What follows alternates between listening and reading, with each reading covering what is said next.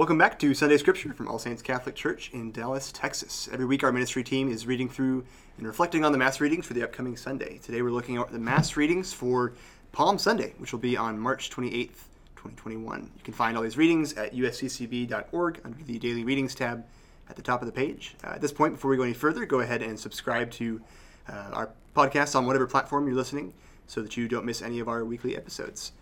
So let's go ahead and read through our readings for today, or for Sunday. So our first reading is actually the procession that we do with the palms, and it is from the Gospel of Mark. When Jesus and his disciples drew near to Jerusalem, to Bethphage and Bethany, at Mount of Olives, he sent two of his disciples and said to them, "Go into the village opposite you, and immediately on entering it you will find a colt tethered on which no one has ever sat. Untie it and bring it here. If anyone should say to you, 'Why are you doing this?' reply, 'The master has need of it, and will send it back here at once.'" So they went off and found a colt, tethered at a gate outside on the street, and they untied it. Some of the bystanders said to them, "What are you doing untying the colt?" They answered them just as Jesus had told them to, and they permitted them to do it. So they brought the colt to Jesus and put their cloaks over it. He sat on it. Many people spread their cloaks on the road, and others spread leafy branches that they had cut from the fields. Those preceding him, as well as those following, kept crying out, "Hosanna! Blessed is he who comes in the name of the Lord. Blessed is the kingdom of our father David that is to come. Hosanna in the highest." And our first reading comes from Isaiah chapter 50. The Lord God has given me a well-trained tongue, that I might know how to speak to the weary, a word that will rouse them. Morning after morning he opens my ears, that I may hear, and I have not rebelled, have not turned back. I gave my back to those who beat me, my cheeks to those who plucked my beard. My face I did not shield from buffets and spitting. The Lord God is my help, therefore I am not disgraced. I have set my face like flint, knowing that I shall not be put to shame. Our responsorial psalm comes from Psalm 22. My God, why have you abandoned me? All who see me scoff at me. They mock me with parted lips. They wag their heads. He relied on the Lord. Let him deliver him. Let him rescue him if he loves him. My God, why have you abandoned me? Indeed, many dogs surround me. A pack of evildoers closes in upon me. They have pierced my hands and my feet. I can count all my bones. My God, why have you abandoned me? They divide my garments among them, and for my vesture they cast lots. But you, O Lord, be not far from me. O my help, hasten to aid me. My God, why have you abandoned me? I will proclaim your name to my brethren. In the midst of the assembly I will praise you. You who fear the Lord, praise him. All you descendants of Jacob, give glory to him. Revere him, all you descendants of Israel. My God, why have you abandoned me? Our second reading is from Philippians chapter 2. Christ Jesus, though he was in the form of God, did not regard equality with God something to be grasped. Rather, he emptied himself, taking the form of a slave, coming in human likeness, and found human in appearance. He humbled himself, becoming obedient to the point of death, even death on a cross. Because of this, God greatly exalted him and bestowed on him the name which is above every name, that at the name of Jesus every knee should bend, of those in heaven and on earth and under the earth, and every tongue confess that Jesus Christ is Lord, to the glory of God the Father. And our gospel today comes from Mark chapters 14 and 15. It's the Lord's Passion. It's a bit longer. We're going to read it in parts, as you might hear it during Mass. So here we go. The Passover and the Feast of Unleavened Bread were to take place in 2 days' time. So the chief priests and the scribes were seeking a way to arrest him by treachery and put him to death. They said, "Not during the festival, for fear that there may be a riot among the people." When he was in Bethany, reclining at table in the house of Simon the leper, a woman came with an alabaster jar of perfumed oil, costly, genuine spikenard. She broke the alabaster jar and poured it on his head. There were some who were indignant. "Why has there been this waste of perfumed oil? It could have been sold for more than 300 days' wages, and the money given to the poor. They were infuriated with her. Jesus said, "Let her alone. Why do you make trouble for her? She has done a good thing for me. The poor you will always have with you, and whenever you wish you can do good to them. But you will not always have me. She has done what she could. She has anticipated anointing my body for burial. Amen, I say to you, wherever the gospel is proclaimed to the whole world, what she has done will be told in memory of her." Then Judas Iscariot, one of the 12, went off to the chief priests to hand him over to them. When they heard him, they were pleased and promised to pay him money. Then he looked for an opportunity to hand him over. On the first day of the Feast of Unleavened Bread, when they sacrificed the Passover lamb, his disciples said to him, "Where do you want us to go and prepare for you to eat the Passover?" He sent 2 of his disciples and said to them, "Go into the city, and a man will meet you, carrying a jar of water. Follow him. Wherever he enters, say to the master of the house, 'The teacher says, where is my guest room, where I may eat the Passover with my disciples?' Then he will show you a large upper room, furnished and ready. Make the preparations for us there." The disciples then went off, entered the city, and found it just as he had told them, and they prepared the Passover. When it was evening, he came with the 12, and as they reclined at table and were eating, Jesus said, "Amen, I say to you, one of you will betray me, one who is eating with me." They began to be distressed and say to him, one by one, "Surely it is not I." He said to them, "One of the 12, the one who dips with me into the dish. For the Son of Man indeed goes, as it is written of him, but woe to that man by whom the Son of Man is betrayed. It would be better for that man if he had never been born." While they were eating, he took bread, said the blessing, broke it, and gave it to them, and said, "Take it. This is my body." Then he took a cup, gave thanks, and gave it to them, and they all drank from it. He said to them, "This is my blood of the covenant, which will be shed for many. Amen, I say to you, I shall not drink again the fruit of the vine until the day when I drink it new in the kingdom of God." Then, after singing a hymn, they went out to the Mount of Olives. Then Jesus said to them, "All of you will have your faith shaken, for it is written, 'I will strike the shepherd, and the sheep will be dispersed.' But after I have been raised up, I shall go before you to Galilee." Peter said to him, "Even though all should have their faith shaken, mine will not be." Then Jesus said to him, "Amen, I say to you, this very night before the cock crows twice, you will deny me 3 times. But he vehemently replied, "Even though I should have to die with you, I will not deny you." and they all spoke similarly. Then they came to a place named Gethsemane, and he said to his disciples, Sit here while I pray." He took with him Peter, James, and John, and began to be troubled and distressed. And he said to them, "My soul is sorrowful, even to death. Remain here and keep watch." He advanced a little and fell to the ground, and prayed that if it were possible the hour might pass by him. He said, "Abba, Father, all things are possible to you. Take this cup away from me, but not what I will, but you will." When he returned, he found them asleep. He said to Peter, "Simon, are you asleep? Could you not keep watch for 1 hour? Watch and pray that you may not undergo the test. The spirit is willing, but the flesh is weak." Withdrawing again, he prayed, saying the same thing. Then he returned once more and found them asleep, for they could not keep their eyes open, and did not know what to answer him. He returned a third time and said to them, "Are you still sleeping and taking your rest? It is enough. The hour has come. Behold, the Son of Man is to be handed over to sinners. Get up, let us go. See, my betrayer is at hand." Then, while he was still speaking, Judas, one of the 12, arrived, accompanied by a crowd with swords and clubs who had come from the chief priests, the scribes, and the elders. His betrayer had arranged a signal with them, saying, "The man I shall kiss is the one. Arrest him and lead him away securely." He came and immediately went over to him and said, "Rabbi." And he kissed him. At this they laid hands on him and arrested him. One of the bystanders drew his sword, struck the high priest's servant, and cut off his ear. Jesus said to them in reply, "Have you come out, as against a robber, with swords and clubs to seize me? Day after day I was with you, teaching in the temple area, yet you did not arrest me. But that the scriptures may be fulfilled." And they all left him and fled. Now a young man followed him, wearing nothing but a linen cloth about his body. They seized him, but he left the cloth behind and ran off naked. They led Jesus away to the high priest, and all the chief priests and the elders and the scribes came together. Peter followed him at a distance into the high priest's courtyard, and was seated with the guards, warming himself at the fire.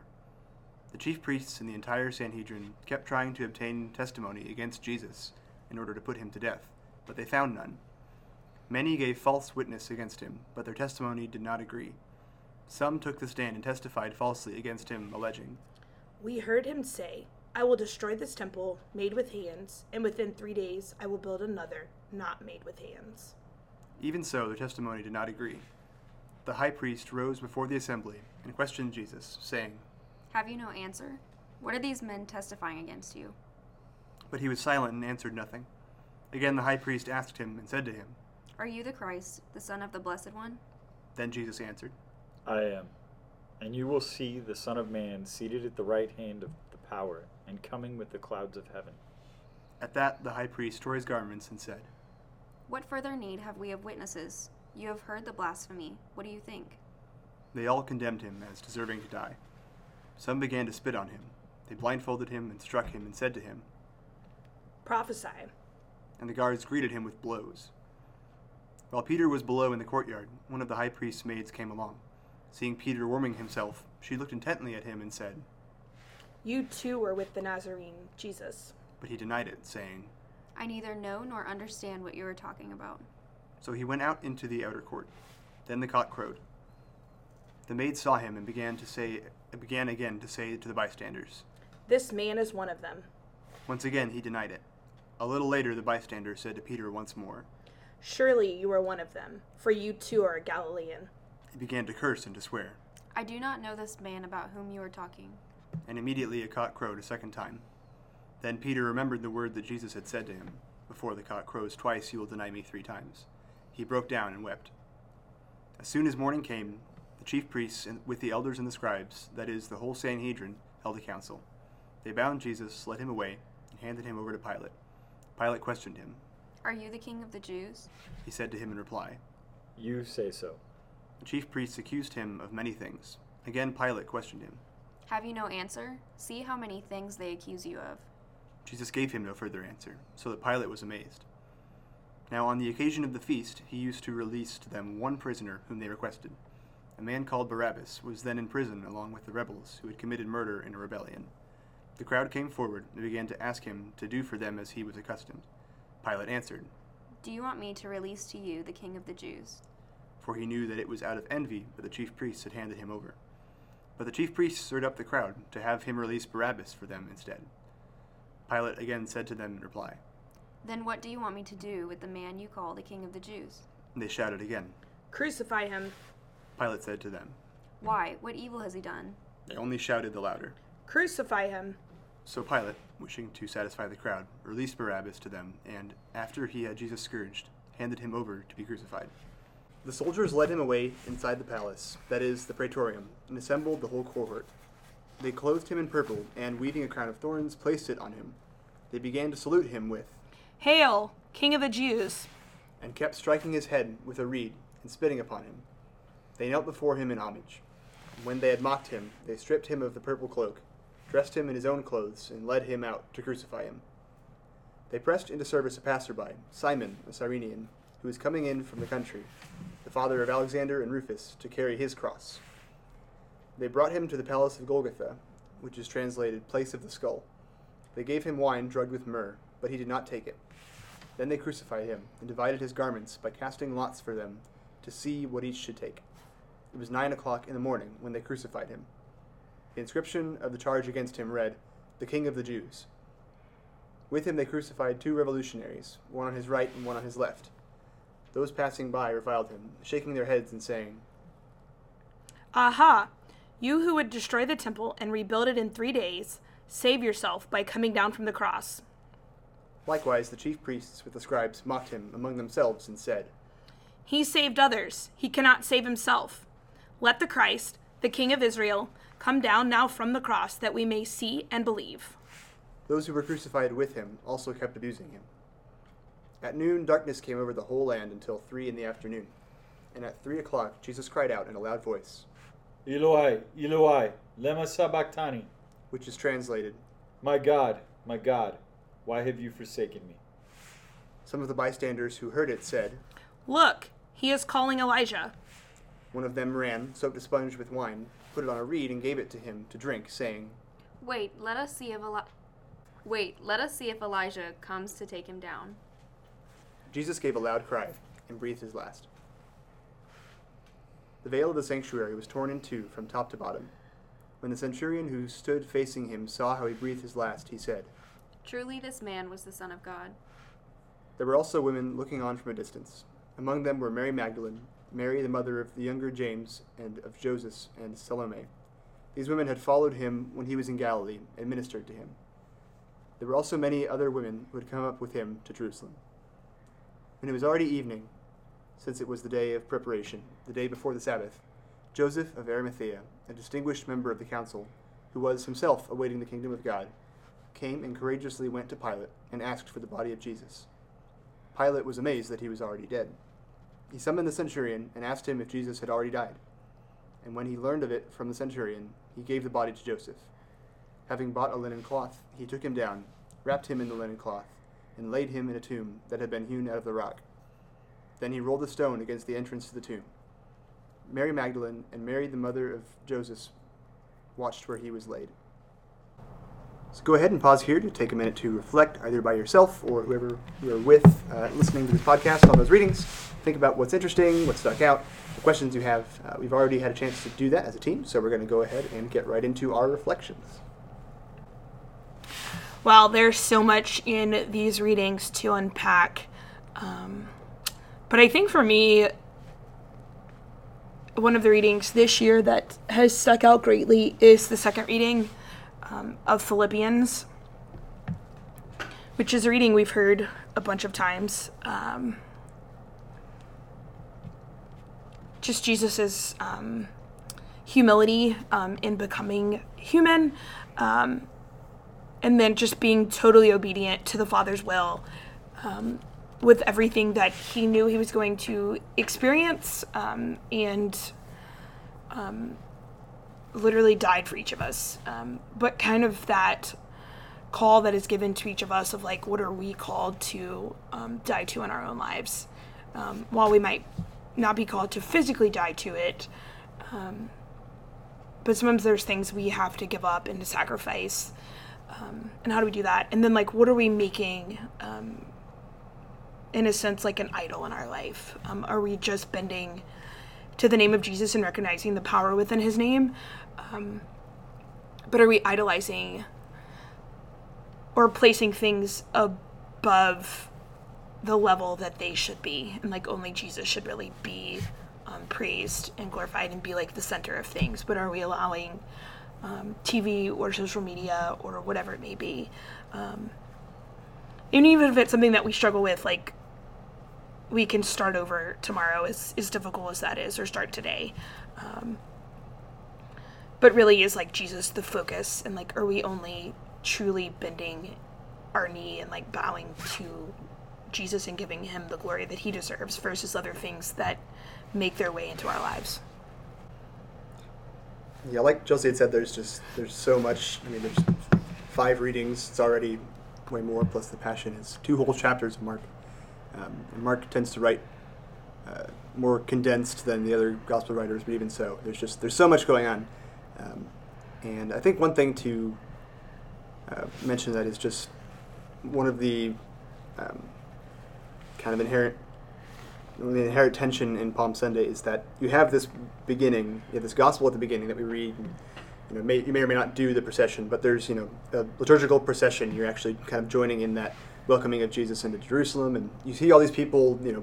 They're trying to just like put their cloaks under the donkey he's riding, so because he's that cool. Like, and that's they're singing his praises, and then by the end of the week, they're turning around and calling for him to be crucified. And I don't know that it was all the same people, but I'll bet it was. Because really that's all of us. At one moment we were praising God, we were saying that we were a good Christian, a good Catholic, whatever, and that we still sin. So in those moments we kind of go back and forth between those two extremes as well. But either way, Jesus dies for us, and he gives us the opportunity to go to confession and things of that sort. And so he, as awful as this total betrayal is, Jesus is totally faithful to the Father and to the promises that he makes to us, and he'll always be willing to welcome us back as long as we are willing to go back. Yeah, I think kind of like you're saying, and like walking through it, I mean, this reading always reminds me like growing up. I remember walking into Mass on Palm Sunday and being like, oh my gosh, this is the one where they make us talk through the gospel. Like, this is going to be so long, like as a kid growing up, but then walking through it more as a young adult now, and even, in high school and college, and just being able to, times whenever I would think like Peter and be like, oh, like that would never be me. I would never say these things outright if this was happening. But then thinking again in like my daily life and reflecting, when have I actually done that in big ways and small ways? A lot, and reflecting that like how I perceive this reading as a kid and how I perceive it now has changed so much. And specifically with the Psalm, my God, why have you abandoned me? And one of the last things that Christ says, and I remember growing up and looking at this line and always being so lost by it. Like I wouldn't think about it very much except like this one day of the year when I had to hear it during Mass, and being like, that does not sound like something that Jesus would say. Like he's never been this way. Why would he speak this way now about God abandoning him? And it was just one of those things that I had always thought about and questioned, but never actually like gone anywhere with, until maybe I think it was my like freshman year of college when I started taking different theology classes. I was like, I have to figure this out because this has never made sense to me, and there's obviously more to it. And I think to talk about a little bit in the Lenten reflection today too is after doing a little bit more research about it, and some theologians saying that it's whenever he says this in the crucifixion, it's a way of repeating or reflecting this Psalm 22 and kind of drawing back to it and seeing the ways through the crucifixion that this psalm is like a fulfillment of that. And so I just can't, like in reflecting on that, I kind of put myself in this place as someone who would be there at the crucifixion and know very well at the time, maybe even have some of this psalm memorized, and then hear that line and be like, oh my, like this is literally what has just happened. Like, how could you let these things happen? And even if people did recognize it or they didn't, kind of seeing that it's a callback to this psalm, not just, in the ways that, like, why have you abandoned me? Like, why have we abandoned him? And really just, I don't know, putting myself in the place of different people who would have been present at the crucifixion or would have been present the entire time leading up to that, kind of makes it stand out and very significant. Yeah, I've always wondered, should we have a better relationship with Christ as people who know the story 2,000 years later than the people who actually walked with Christ? Right, like when we talk about like Peter's denial, am I in a better place in my life when I deny Jesus than Peter was when Peter denied Jesus? Or is Peter in a better place because he doesn't have 2,000 years of revelation to kind of show that, like, man, why am I still so bad at this?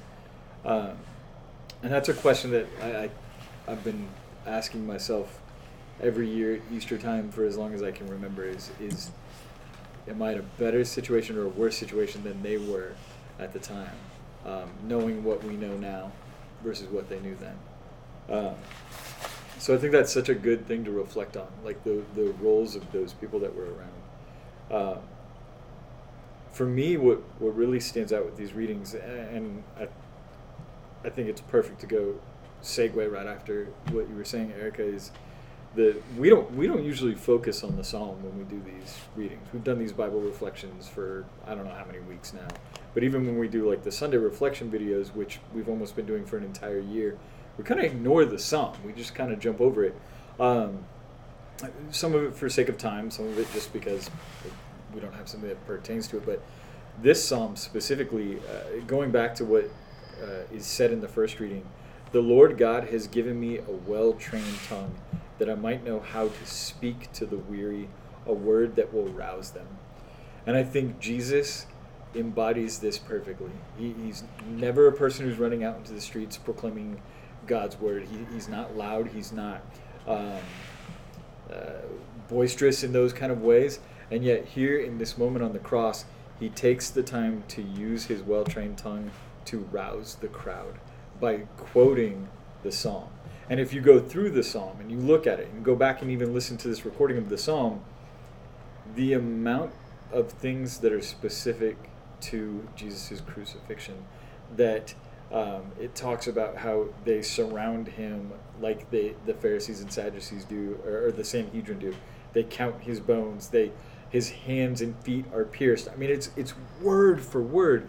And so, right, these theologians that have talked about, like, either he quotes Psalm 22 to remind them of this, or he begins with Psalm 22 and quotes all the way from Psalm 22 to Psalm 31 while he's hanging on the cross, to remind people who exactly it is that is being crucified. And I love that. And I love that in Isaiah also it says that, I lost my spot.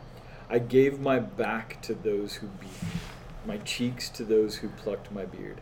My face I did not shield.